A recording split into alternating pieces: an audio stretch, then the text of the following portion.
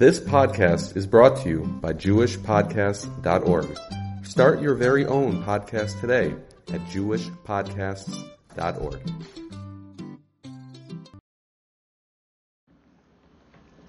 A good Erev Shabbos, hope everyone is well.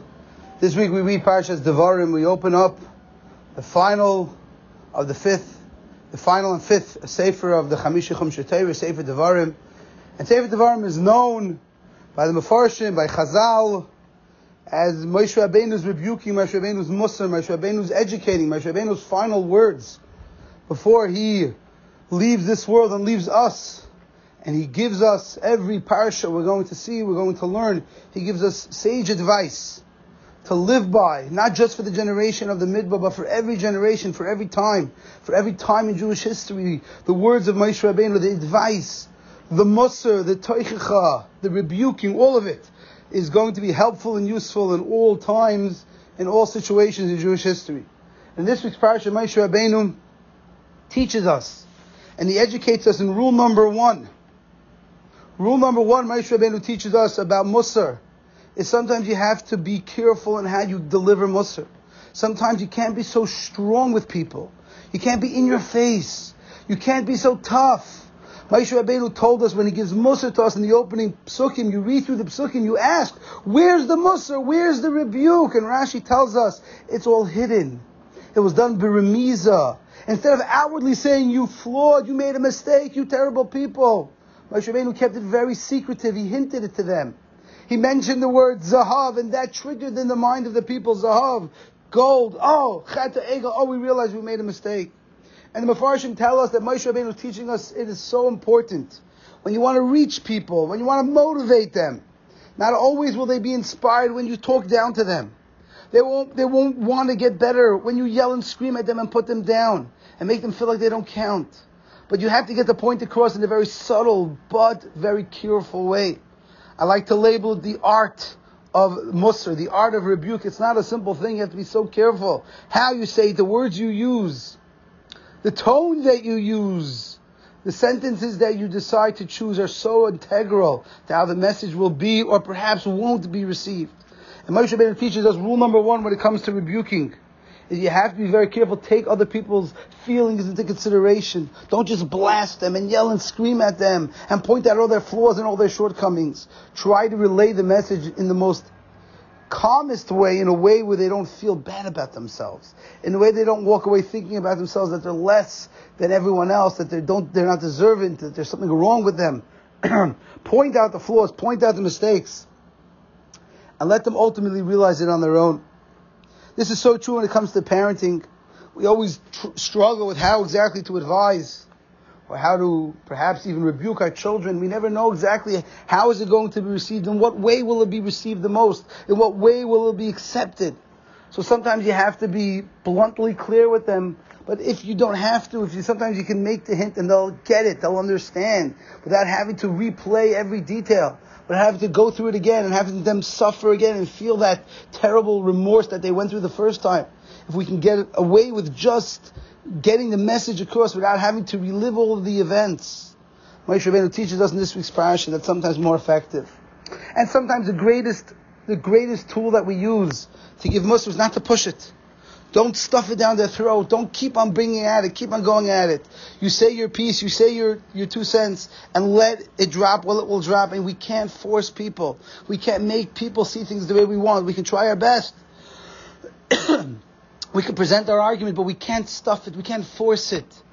Because they will, in that case, run the opposite direction from what we have to say. It's an amazing story. It's so popular, it became even a song. It's one of the songs that are sung today, about a family that had struggled with a child who was having his own issues with Yiddishkeit. He was struggling with various issues in Yiddishkeit. His connection to HaKadosh Baruch Hu, he fell in with the wrong group, fell in with the wrong gang of boys. And slowly over time, he started to drift to the point where he was no longer keeping Shabbos, was no longer keeping Kashrus. He wasn't even living the life of a religious Jew. And his parents had to make a decision that he can no longer stay in the home because he's bringing down his siblings. He's a negative influence on his younger siblings. So his parents not easily had to explain to him that, I'm sorry, we love you, The door is always open to you, but I'm sorry, we can't have you living here. You're having a negative influence on the children. But the parents made it very clear to the son, we want to keep a connection. The door is always open. Whenever you're ready to come, please just come. And one day the father calls him up. This is after weeks and months of no real connection. The father calls up the son and says, please, I want to go to the keva of a certain Rebbe. Just come with me. We'll just say to him, we'll daven that he should be able to help whatever's going on. Just come. No questions asked. No mussar speech. I'm not putting you down. I'm not pointing out your flaws. Just come. Come with me. Let's just go. We're going to say some tehillim at the keva of the Rebbe. And the boy really had no interest in going.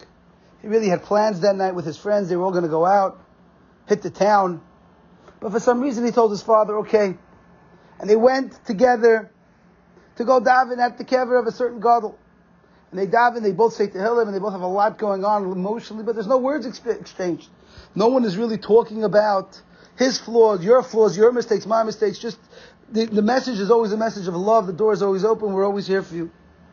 On the way back from this trip, this boy who's been off the derech, so to say, gets a phone call. And he finds out that his friends that he was scheduled to go with were in a terrible, terrible car crash, a head-on collision. None of them survived that trip. And if he would have been with them on that trip, he would have never seen another day. And this began his path back to Yiddishkeit, slowly but surely, building his way back to Yiddishkeit. Because his parents never forced him.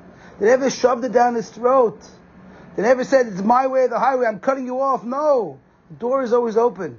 We're still keeping that connection. We're willing to work. We're willing to hear. We're willing to discuss.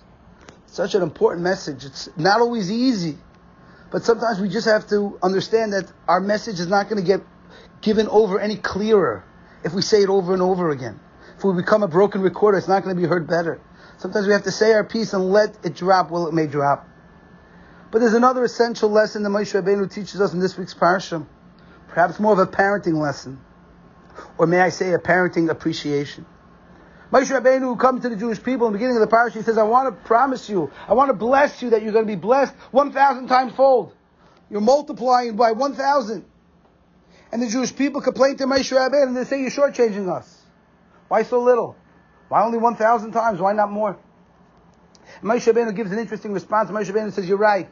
That's my bracha. Hashem will give you much more. So the Chassam Sofer explains, what was this conversation? What was Moshe Rabbeinu thinking? And what was the response of the Bnei Yisrael? And the Chassam Sofer says something amazing. The Chassam Sofer says Moshe Rabbeinu was testing the Jewish people. When he tells the Jewish people, you're going to multiply, you're going to have a lot of children, what was their initial response to hearing that? Was their response going to hear, oh, fantastic, children, I could put them to work in the farm. Children, tax deduction. Children will get my slippers for me. Children, I'll send them to the store for me. They'll all be here to serve me. That's their entire purpose on this world. Was that going to be the attitude of the Jewish people? The attitude of the Jewish people is, children, the ability to be Mekadesh Shem Shemayim. Children, the ability to do mitzvahs and to give nachas, not to me. Nachas HaKadosh Baruch Hu, children who will do Torah and mitzvahs and produce another generation. What would be the Jewish people's response to children? Said the Chassam Sofer, Moshe Rabbeinu said like this, if they were only in it for the money, so when I tell them they're going to have 1,000 times, that's plenty children to take out the garbage, that's plenty children to do all the dirty work, they should have been happy. But when the Bnei Yisrael came to me and said, no, we want more, because Bnei Yisrael understood the importance of children. Children are not merely someone that we do for social purposes. They're not merely something that we have to help us around the house. They're there because they're here, so we can continue Klal Yisrael, so we can have banim ubnei banim, children, grandchildren, great-grandchildren, living a life of Torah, and ultimately being nachas ruach HaKadosh Baruch Hu. It's a whole new outlook of the society that we live in. Obviously, in the Orthodox society, we have larger amounts of children than perhaps the rest of the world. But we have to remind ourselves, why? What are we doing this for? We're doing this because we want to be Marbei Kvod Shemayim in the world. We want to realize that each child, every boy and every girl, is a vehicle to bring Kvod Shemayim, not to the Kvod Shemayim, not to the parents. We often forget, we look at our children as their nachas machines. Put in a quarter and produce nachas for me. It's not why they're put into the world so they can bring us nachas. They're not put into the world so they can serve us. They're put in the world so they can serve HaKadosh Baruch Hu. And we can give them all the tools and the abilities and the capabilities and all that they need so they can serve HaKadosh Baruch Hu and be a nachas ruach to HaKadosh Baruch Hu. Make Hashem proud. Be Hashem's army, not about us. It's a whole new value that we have for our children and the youth of Klal Yisrael. Baruch Hashem, the Klal Yisrael is a nation that rebuilds and rebuilds. As we think about Tisha B'Av, it's not far off now. Tomorrow is technically the 9th day of Av on the calendar. We're going to commemorate Tisha B'Av on Sunday, Mitzvah Hashem. But one of the things we think about over Tisha B'Av is the loss of children. 1.5 million children lost in the Holocaust. So many children lost during the Churban. So many children lost during the Crusades. And we reflect on it. It makes us realize how important the next generation is. How lucky we are, those that have the ability, the achrayus, to be mechanech children, to raise children, to educate children, grandchildren, great-grandchildren. We're continuing Am Yisrael. It's not about our legacy. It's not about what they can do for us, but rather what we can do for them, and in return what they can do for HaKadosh Baruch Hu. It gives us a new appreciation, a new outlook. So as we read Parshas Devarim this week, on Tisha B'Av, on the day of Tisha B'Av, we think about how we need to be so careful and how we rebuke each other, how we rebuke those around us, how we can improve those around us, how we can build relationships instead of chas v'shalom destroying relationships, as well as appreciating and valuing the next generation of Klal Yisrael, the future generations of Klal Yisrael. Not because they're our glory, but they're HaKadosh Baruch Hu's glory. And Mr. Hashem, we should be zeichet to see banim ubnei banim doirei doiris of Yiddish and Nachas. It's the greatest privilege anyone can have is to see Yiddish and Nachas, children, grandchildren, great-grandchildren, many doiris going in the ways of HaKadosh Baruch Hu. We should be zeichet. We should all be zeichet to see that. We should be zeichet to bring Nachas Ruach to HaKadosh Baruch Hu. But more than anything, we should work on fixing all our relationships. Those in our homes and outside of our homes, our neighbors and our friends, distant co-workers. And by doing so, we should really stop and think about how we can improve and how we can work on Sinas Chinam. How we can build relationships instead of tearing them down. Mr. Hashem, that's chus. We have a few hours left. Maybe this year we can get away and not have a Tisha B'Av. No reason to cry, no reason to be sad. But instead the day will be turned over to a Yom Tov like it will be, Mr. Hashem. We should be zeicha with the Bnei Banim, generations of Klal Yisrael, Yiddish and Nachas. We should be zeicha to see and to greet. Mashiach's arrival of Meher B'Yameinu. Have a wonderful Shabbos.